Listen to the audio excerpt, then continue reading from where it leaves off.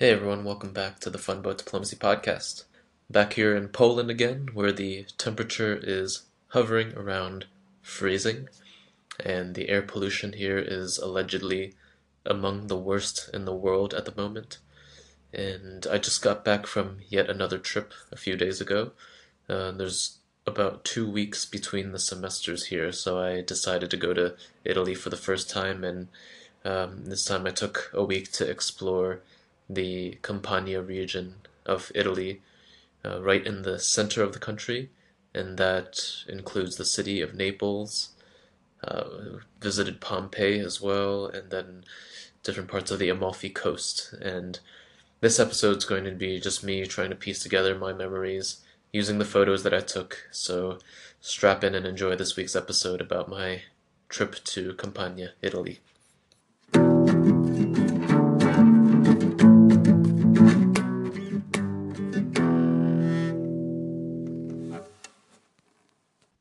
So I took this trip with Kwanzaa, who was a guest on an episode from a few months ago, which if you haven't listened to it yet, you should check it out. We flew from Wrocław at around noon and arrived in Naples just about 2 hours later. I think it's interesting. I think Ryanair, what they do is they tell you that they'll arrive at this time, but in actuality, they always arrive about 15, 20 minutes earlier. Um, I That's because I've never had a Ryanair flight that was late, always a little bit early, and I've always been impressed by that fact. But I think they just build it into their plan so that everyone thinks that everything's fine. But anyway, it's a little hunch that I have.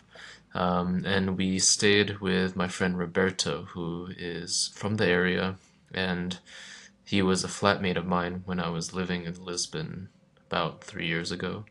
We were living in the same flat, and yeah, I met him at that time. And the plan was to meet up with him later in the evening on the first day. So we had basically all day to wander around in the city. So we took the airport bus all the way to the port, which during the warmer months has it has regular ferries that take people to the islands in the bay and to the Amalfi Coast. But it's February, so a lot of the touristy functions are halted all over. So it ended up being pretty nice actually because it was far, far less crowded everywhere, and we could imagine how annoying it would be with all the summer tourists taking up space along with the heat, and probably be an unpleasant experience. Probably still would be fun, but this is just another version, less hectic version of this trip. Uh, and yeah, it was generally cool and a bit overcast during our stay. And when it rained, it was pretty cold. But that's the trade-off when traveling season. And almost immediately, I formed the impression that Naples is a dirty, dirty city. It's not a bad thing actually. I like being in a dirty city. I've lived in Berlin, Lisbon, and San Francisco. San Francisco, where there's human shit on the sidewalks, um, and I think it makes the city more real, so to speak. And in Naples, there's just trash everywhere. It looks like garbage is just barely being kept up with, and a lot of people there look a bit rough. Not in a dangerous way, but they're it looks like they've all grown up in a chaotic place. They're surrounded uh, in chaos. There are motorbikes and cars tearing through all the tiny alleys, and people are trying to walk around. They just walk around like they're expecting not to get hit, and it kind of reminded me of Saigon in a way. Not as extreme, not as many motorbikes, but you just have to walk down the street, across the street, and assume that no vehicles are going to hit you. So it's just a different culture. And so we were walking around the whole time, and I want to add that there isn't actually much to see in Naples in terms of tourist photo ops and monuments and things like that. It's an ugly city that again it's dirty, chaotic, and doesn't really have any nice public hangout spots, so it can feel a bit claustrophobic and stressful at times. But that's actually the character of the city. When you pass the homes in the tight alleys, and you see glimpses inside the homes. They have like a door and then a window. You can see right into their dining room tables, and you see people who've made peaceful little lives in this chaos. And if you've seen pictures of the way people lived in Kowloon City in Hong Kong back in the day, uh, so like, this would be like the 80s and 70s when Kowloon City was really crazy and just this like tight walled city. Um, if you saw those photos, then you get a sense of what I'm talking about. So the scenes that you'll find in Naples won't be so much monuments, grand buildings, these big squares. They are squares, but it's not like the way they feel in other cities. But you get a sense of the spirit of the place and the people who live there instead, and for sure the food. That's a big part of it, and I'll talk about that a little bit later. One of the main reasons I visited Naples in the first place was because it is the birthplace of pizza, which it's become so ubiquitous in the world and has a special place in the cuisine of the United States as well. And so that'll be covered a bit later when I talk about um, a day where I had pizza for every meal. So we walked down the waterfront area and up to Piazza del Plebiscito. I don't know if I'm saying that right. I'd have sort of a Spanish slash Portuguese uh, twang to my Italian, I guess. Um, and so this piazza is the only one of the only touristy things in the city, I would say, one of the touristy sites areas in the city. And we watched a group of fat kids play soccer, which was really funny. And we would find out later that based on the diet that's practiced in Naples, like why these kids were so chubby. I'm not sure how that gets sorted out later in life, but it seems that the Italians just they have a way of taking care of all the carbs and sugar, and that way is kept secret from the rest of the world somehow. I don't know. They put away a lot. And then we walked down around the corner and saw all these immigrant umbrella vendors scrambling around, and then we just picked a cafe to stop at, and as soon as we ordered a couple espressos, it started pouring outside. So we sat for a bit and watched people rush to safety from the rain as we sipped our espressos and waited for the rain to pass. And the coffee, by the way, in Italy is phenomenal. I think it's known around the world that this is the case, but to me, the coffee in Vietnam is still my favorite. But this stuff is great, and we would have a few every day that week. And you get them in these coffee bars where they give you an espresso with a glass of water, and people come in and they get their fix and go along on their way. So the quality is among the best I've ever tasted, and any place you go, it's good, and it's just sort of like a utilitarian thing. Like people come and they say hi to their local coffee person. I don't think they call them baristas, and they take that shot of espresso and they go do their day's work. And what else? So you go down to the corner near the piazza we were at before, and there's this cafe that looked way too fancy for us, but we checked it out, and it turns out that it's a well-known cafe where writers and artists used to hang out, and it's sort of I guess it's the way that there's that cafe. What is it called? Um, I'm blanking on the name. There's that cafe that's in Vienna that's like really famous for all these historical people passing through, and it's really fancy inside. So this place looks kind of like that, and so the interior is just really, really like it looks like you're in a palace, and you kind of feel like you've gone back a century to the 1900s, where this was sort of just a place to be. Now it's sort of like a touristy place, but it is really, really nice. The workers are all dressed nice, and the glass cases filled with these extravagant sweets and pastry. Yeah, it was mouth-watering, and we later get a taste of the sweets in Italy. From there towards the city center, there are several sections of different shopping areas. So first there's this shopping area, then a fish market, cheese markets, vegetables, and sprinkled in all around was food. So it was about 6 o'clock, and so before dinner, and we tried a fried pizza, which is sort of a local thing in Naples. And when I ordered it, I imagined something that I had seen in pictures on the internet, which is it's like a manageable portion for a meal or a snack for two people to share, and it's something that they like fold it over and you can hold it in your hands, and that's what I had in my mind. And what I got was a whole pizza fried. So fried pizza is like imagine the dough of the pizza with all the toppings and the sauce and the cheese and everything, and that's all stuffed inside. There's like another layer on top, and then that's fried. So this one had tomato sauce, chunks of mozzarella, and ricotta cheese. It was really, really tasty and overwhelming actually because it was much more than I expected. But it really was just training for the next, like the week ahead because I ended up eating so much food. Um, but at the moment, I was really, really full.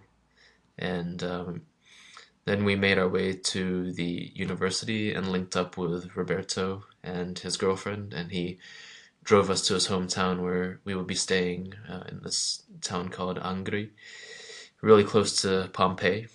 And it just so happened that it was his brother's birthday, and we walked into his home to a pizza party. So number one, I thought we were staying at his flat or something, but it was actually his parents' home that he grew up in. So we would be staying in an Italian household, which was an incredible treat to just realize at that moment. And number two, we would be eating pizza. And I was still pretty full from the fried pizza from before, but there are about 20 pizzas there for this pizza party, and Roberto's family was about to like train us for eating in Italy. And I did eventually get used to more or less eating that kind of volume of pizza, which is to say, like the minimum is to eat a whole pizza per person. But that night I went through some changes. It was some of the most delicious pizza I've ever had in my life. And it just kept coming, different toppings, and they insisted that I had to try each and every one of them, one after the other, slice after slice, along with amazing red wine from the region to wash it down. It wasn't the last time that I would be overwhelmed by the amount of food, but it was the first shock. You could call it a culture shock because I was shocked by how effortlessly everyone seemed to be just inhaling all this pizza. And needless to say, I slept incredibly well that night. And the next day, Guanza and I took the train to Salerno, which is, I would say, the sort of like the bookend of the Amalfi Coast on the east side. So it's a port city southeast of Naples and Pompeii, where you can take buses along the Amalfi Coast. And the only thing I knew about it was that it's where the Americans landed during the Italian campaign during the Second World War, but there's no longer any indication of the war in Salerno. It was a long time ago, but they didn't. Everything was sort of patched up, so you can't really tell. Not like other places in Europe, and it was really beautiful. Like just the moment that the train rounded the corner and the city, it rounds this corner, the sun like beams fly in to the train, and the city and the Mediterranean comes into view. And yeah, oh, also I remember this woman who was sitting next to me on the train. She smelled pretty bad and was kind of suspicious looking, and she ended up getting into this argument, I presume politically related, with the people sitting behind us.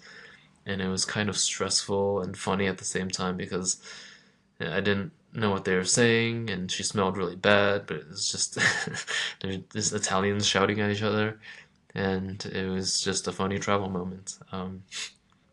So there's that. The town itself was really pleasant. We started by taking in the sun at the promenade, at the waterfront, and then wandered around getting coffee and finding street art all around. There's this like residential area so there's like the main stretch, and then there's another area that would be considered a more touristy area, and right off of that, we, for whatever reason, made this small turn and found all this amazing street art. And as we rounded back onto the main stretch, we ended up having pizza at this restaurant it seemed to me that I would normally have a lot of customers outside of the low season, but we were the only ones there that day, and it's really good. I never had bad pizza in Italy, so this stuff was really good. We got the two main types, margarita and marinara. Just try one of each, and when it started raining a little later in the afternoon, we hopped back on the train and headed back to rest at Roberto's home. And the next day was sunny, so we took the opportunity to visit the ruins of Pompeii. And I'm sure you at home listening know about Pompeii, but if you don't, it was a city in ancient Rome that was destroyed and buried when Mount Vesuvius, which is a volcano nearby, erupted. And so it's one of the most famous attractions in Italy, probably one of the most famous attractions around the world as well, because it's a preserved Roman city and it's really precious for that reason. And it was also the first Sunday of the month, so we were lucky enough to visit the ruins of Pompeii for free. And so the museums and monuments are apparently free on that one day every month, so we were quite pleased with that. And the first thing you see when you approach the entrance is they have this display of some plaster casts of people who were buried by the ash from the volcano eruption. So when they were excavating, they would fill these pockets with plaster where people were caught during during the disaster, and the organic matter inside has since disappeared, but the body positions and even the expressions that the people had in their last moments were preserved in the packed ash. So when they poured in that plaster, it preserved that, and they could pull that out, and you could see the details in the plaster. And it's really interesting to see in photos, but when you're there in person, it feels like you're seeing like the shadow or the essence of someone from the past, and it's really amazing. It's also incredible to see the size of people back then. They're really quite small compared to the average person today, and I suspect that has to do with the advances we've had in nutrition and medicine since then. But yeah, additionally, there's the artifacts from the excavations of everyday things that they found, and it's super interesting. Like they have, of course, durable things like vases. There's what was like plates and stuff like that. I remember it was really cool to see the set of dice. Um, it's cool to see artifacts of like games that they had a couple thousand years ago. But it was also incredible that they had a food that was somehow preserved. They had bread, like it's still uh, keeping the shape of a round of bread. They had grains, lentils, and all that was preserved in the ash. And it's a real trip, like that this food was preserved. Like it was like the shadow of their sustenance that we see today. But I mean, that's something that we all share. We need food too, and yeah, it's kind of dumb to say, but there's a connection when you see that in person, like the remnants of the food from thousands of years ago that was the intent was for these people to enjoy this food, and it never got to them. But all this, along with the city, the shapes of these people, their belongings in the food, was all preserved for us to see. And further on, immediately at the entrance, there's the amphitheater where they used to have gladiator matches there, and it was extra cool that they had a sort of exhibition on Pink Floyd from their concert in the 70s. So they had photos and posters and interview reels in the halls of the stadium, and they were also blasting David Gilmour's tasty guitar solos through the halls. So that was all in all just a treat. I didn't know that Pink Floyd had played that amphitheater. And yeah, so the center of the city is the forum and this open space where people would hang out and they would have markets and such. And all around it, you have the homes of people who lived in Pompeii, and it really feels like walking down city blocks. The roads are really well preserved. There are sidewalks and crosswalks, and those are elevated with gaps for horses and carts to pass through. And you step inside and you look around a large portion of the houses. Some are more interesting than others, but it's great that you can do that. It was a really beautiful sunny day trip. Pompeii is like, it's like an outdoor museum. The clouds were really big and fluffy, and the sky was really blue. And we shared a pizza afterward, of course, the way that we ended every day.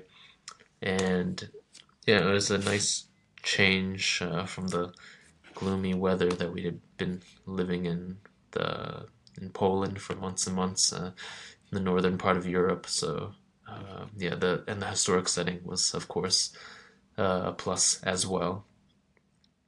And the day after, we were scheduled. Well, it was supposed to be sunny, so we dedicated that day to getting down to the Amalfi Coast and hiking around a bit. And it was the spot that I researched the most before going on the trip because the photos just look unreal, and the issue was getting down there. I really wanted to get down there, but it didn't. Um, if you don't have a car, it's a little bit difficult. Without being there, you don't have a sense of geography. So I was trying to figure out the best way to reach the little towns on the coast, and it didn't look like there's a direct way to get there by bus. You have to. We ended up having to take this way, but Google Maps kept saying you got to take a train down to Salerno and take a bus down the Amalfi Coast, and it turns out it's because there are these huge mountains between Angri and Pompeii and the Amalfi Coast. So you have to take a train down to the stop before Salerno, which is called Vietri sul Mare, and it's a so we took a bit of a walk around the town when we got there, and it was a nice town. People were just waking up in the morning, and we hopped on the bus down the coast, and we couldn't figure out how to pay for the bus, so we just we got on and we sat there and twiddled our thumbs a bit, and we both got mild motion sickness with all the twists and turns and the on the tiny roads along the cliff sides. It really is incredible that these buses can even fit on the roads, but somehow they've been doing it for a long, long time. And it seemed like everybody on the bus was feeling all right, but we just weren't used to that motion. But it was beautiful, and we were passing through a whole bunch of colorful towns on the coast with fortresses and old churches. And again, the weather was just beautiful, not a cloud in the sky. And so we just waited and kept feeling like we wanted to get off. And when the driver announced Ravello, we hopped off the bus and just didn't pay. It turns out that we should have bought tickets at the corner kiosks or stores in the town, but we got a free ride. Not a big deal, I guess. And we just went on our way. The plan was to hike up to Ravello and then down to Amalfi.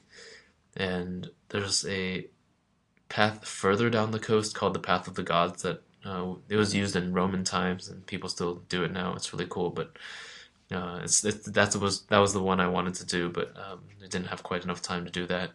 Like get down there and then do the hike for 3 hours and get back home. So this is the alternative I came up with, but it ended up being really great. The hike up was a bit tough. I haven't hiked in almost half a year, but it was manageable, and the February air was just the right temperature. The views were amazing, and when you reach a certain height, the path goes flat as you like go up, and there's like a hill that Ravello sits on top of. So as it goes flat at this part where you just wrap along the hill and then go up to Ravello. And there's all these pretty villas with terraces of lemon trees, and there's a lot of nice photo opportunities. And the town itself of Ravello was really pleasant, but it was in full-on down season mode. So there were like two restaurants open, and everyone else was renovating, and it only took us like 20 minutes to walk around the whole place. And I remember we ran into this old man who was parked in his car, probably waiting for someone, and he asked us where we were from, and was just really excited and talking to us in Italian, and we didn't understand what he was saying, but it was a fun little moment with a local. And we had a couple of small calzones for lunch with a coffee. We were just sitting in the main square, taking in the sun, taking in the caffeine, and it was just the perfect way to refuel for the way downhill to Amalfi. And I should also mention that we didn't see any other tourists on the hike up or down. It was like a private adventure, and I'm really glad that it wasn't during the high season in the summer with all the people crowding around the paths. It's like we had it all to ourselves. And after more lemon trees and terraced houses, we reached Amalfi. It was just past the height of the sunlight in the day, so half the town was shaded and the other half was just really brilliantly illuminated. It was really good for photos. And after all that walking, we dipped our feet into the Mediterranean. Our feet were pretty worn from the hike, so the cold water was just really refreshing. And we had some of the local clementines on the beach, and it was a perfect way to close out the day.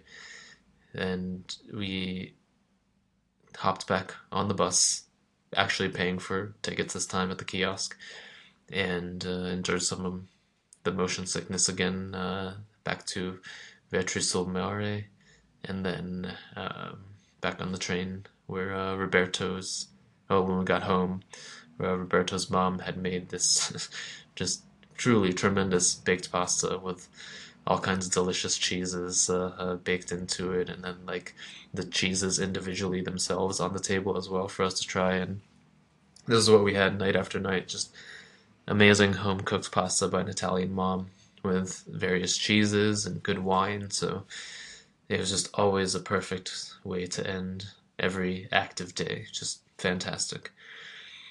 And that was kind of the last of the nice weather. The next day was supposed to be for our visit to Sorrento, which is at the westernmost tip of the piece of land that connects the Amalfi coast. So we've done the eastern part, the central part around Amalfi itself, and then we didn't actually get to see Sorrento because of the weather. I decided that it'd be better just to go to Naples and hang out. And the weather wasn't very inspiring, so we kind of spontaneously ended up having pizza at the two best pizzerias in Naples, knowing full well that Roberto told us that we were going to his local pizzeria near his town that evening for dinner. But yeah, we disregarded that and went along anyway. And Naples, by the way, for those of you who don't know, was the birthplace of pizza. So it's got the most traditional version of it here, not picking sides on the best pizza in the world. I've had some really, really good pizza aside from Naples, but this is the OG mother of pizza. So at around noon, we went to Pizzeria da Michele. Michele? I think I'm saying that more or less right. Which since the late 1800s has been the best place for the classics, which are pizza margherita and pizza marinara. Margherita has tomato sauce, mozzarella, and basil, and it's dedicated to Queen Margarita of Savoy because it was allegedly her favorite thing to eat, and it's adopted her name since then. And marinara is with tomato sauce, garlic, and oregano. That's it. Those are only two options at Michele, and it was a really really good, a nice way to start off a rainy day. And then we wandered around a bit more, um, and the rain was getting really unpleasant. We wanted to see this, go to this church that had this Caravaggio painting, but somehow, a combination of the weather and the entrance fee, we ended up going to hang out at this cafe, looking through a big book of Caravaggio paintings instead of seeing the real thing. It's all good though, but uh, yeah, I'm okay with seeing just the paintings in a book. That's all cool. And then we got hungry again after a couple hours and decided to hit up the number one place in Naples, according to the people of today, which is Gino Sorbillo. The head guy is still around, and he's been in all these programs about Neapolitan pizza, and he has branches in different part of the world. Apparently, there's one in New York, so if you're in New York, go check that out. Gino Sorbillo. Allegedly, it's by the same guy. Um, yeah, maybe next time I'm in New York, I should go take a look. Go try that out.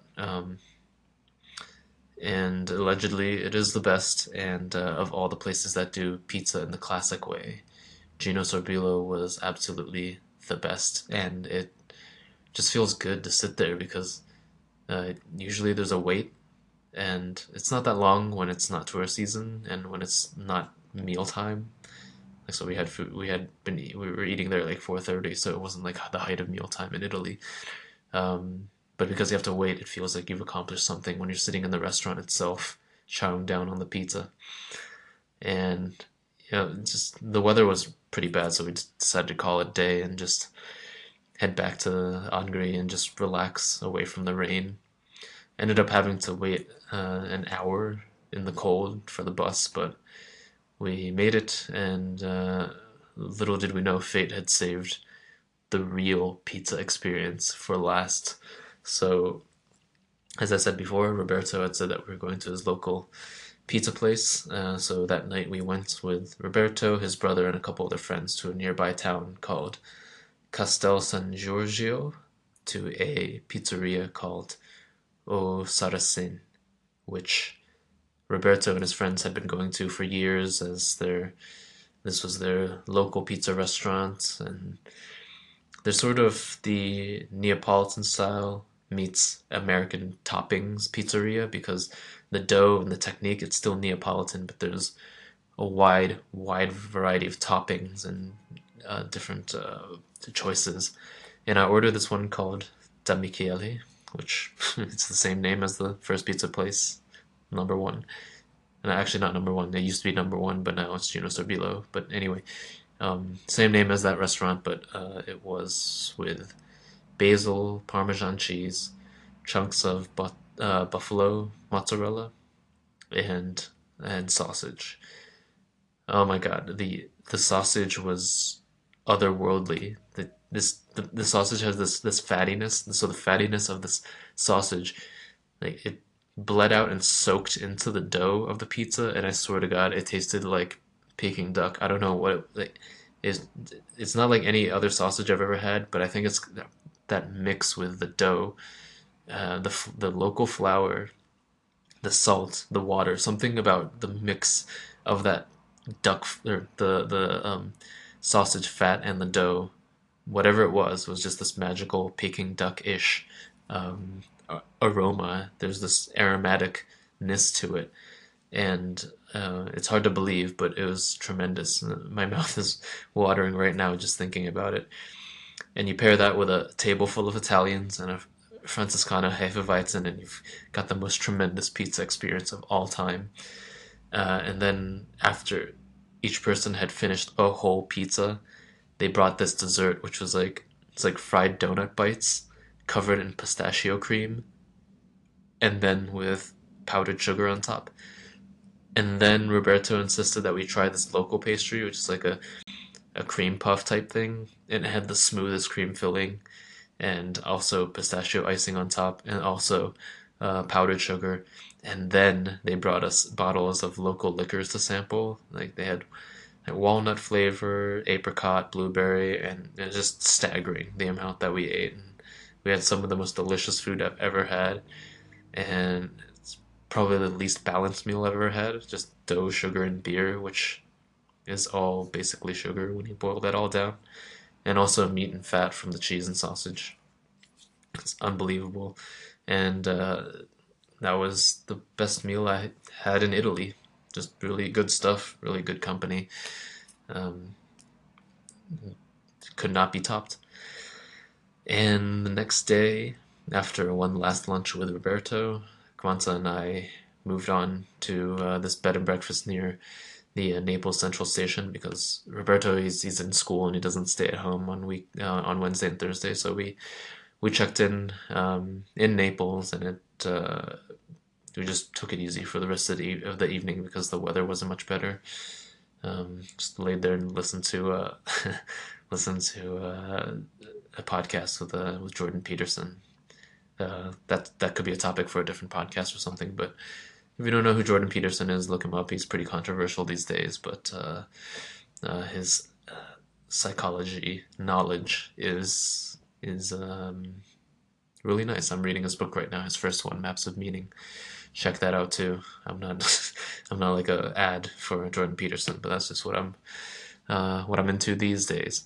So Thursday was our last day, and the weather was significantly better, so we ended up doing a lot. And we started the day wandering the streets until we decided to get a day pass for the metro because one of the things we wanted to see, or a few of the things, yeah, just what we wanted to see that day were spread out. So we visited Castel Nuovo, which is one of the iconic castles in the city, right on the waterfront of Naples. And it was cool, but kind of disappointing because the actual castle walls were closed for visitors. But I got a kick out of this big iron door that they had. There's this cannonball jammed right into it from back in the day. And we ended up trading our tickets. And when we were done visiting, we left and we traded our tickets for these nice art prints of the city of Naples and the Amalfi Coast from a vendor outside. And yeah, I guess he could sell the tickets or something. I don't know what his plan was, but we've got these nice souvenirs now. So that's definitely it kind of felt like we were getting our money's worth in that way. And we took the metro up to Vomero Hill, which is the high point of the city where you can get a elevated view of Naples. And there's a couple fortresses, and there's this cathedral, not really a cathedral, like a monastery up there, but it's a bit hard to figure out where to get the best viewpoints. But we got a few fine views of the city of Vesuvius and the Bay of Naples from up there. And for lunch up there, I went to this place called uh, Frittoria Vomero Frittoria, in some way, shape, or form in that way, where they fry everything. So they do have the fried pizza, but I had um, the bald the bald carbohydrates that are so famous in this form in Naples. So the first one was a ball of pasta, which was breaded and fried, which is like Italian overkill in my opinion. But yeah, it was delicious. And the next one was a ball of mashed potato, breaded and deep fried. That was delicious as well. And the last one was rice, balled up, breaded, and deep fried. And that kind of called to my Asian, like my Asian self, and it really brought it all together. So you got the big three carbohydrates, all breaded and deep fried, which is a really it's like uh, such a terrible way to have lunch, but that's how I did it, and it worked for me. And from there, one of the last things we saw was the Fontanella Cemetery, which is in the northern part of the city, and it's like the catacombs of Paris. You just walk in, and there's thousands of skulls stacked throughout the whole complex, which is it's the size of a big cathedral. So just imagine skulls everywhere, everywhere in a space that size. It's crazy. I've never seen anything like it. And there's one part that's just it just looks like a shelf with femurs stacked about 20 to 25 feet tall. I'm really bad at estimating, but it was fucking tall, and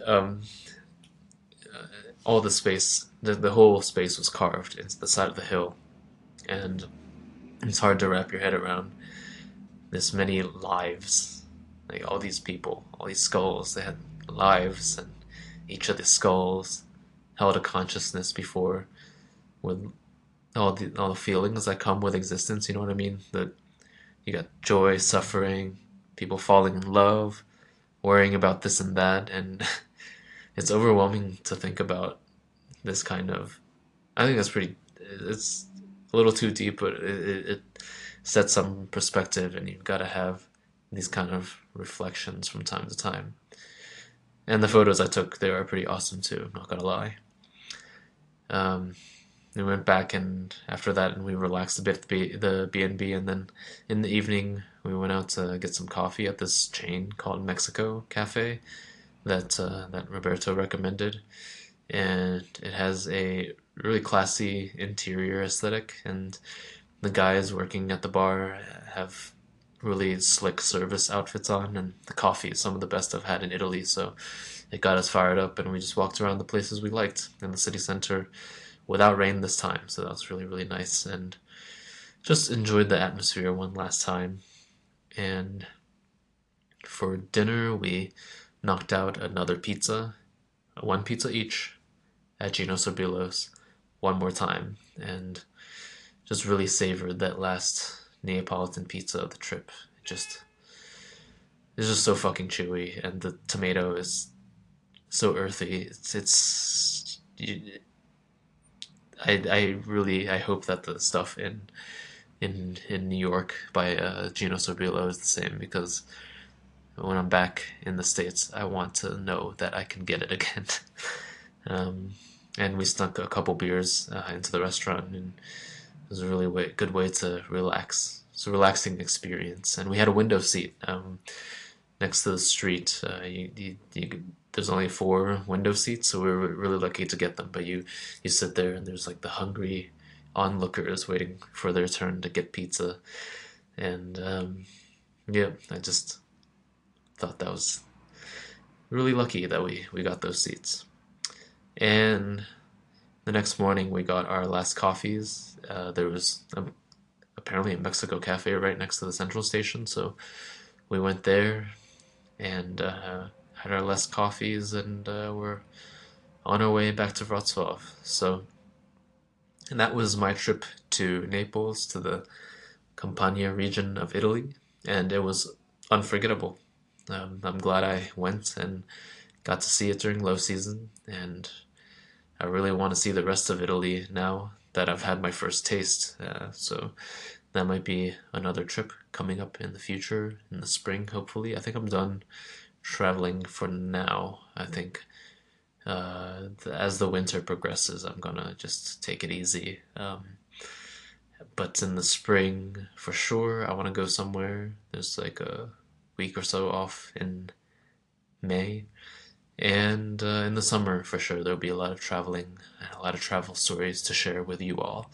So, thanks for listening to the podcast. I hope you enjoyed it, and tune in next time to the Funboat Diplomacy Podcast.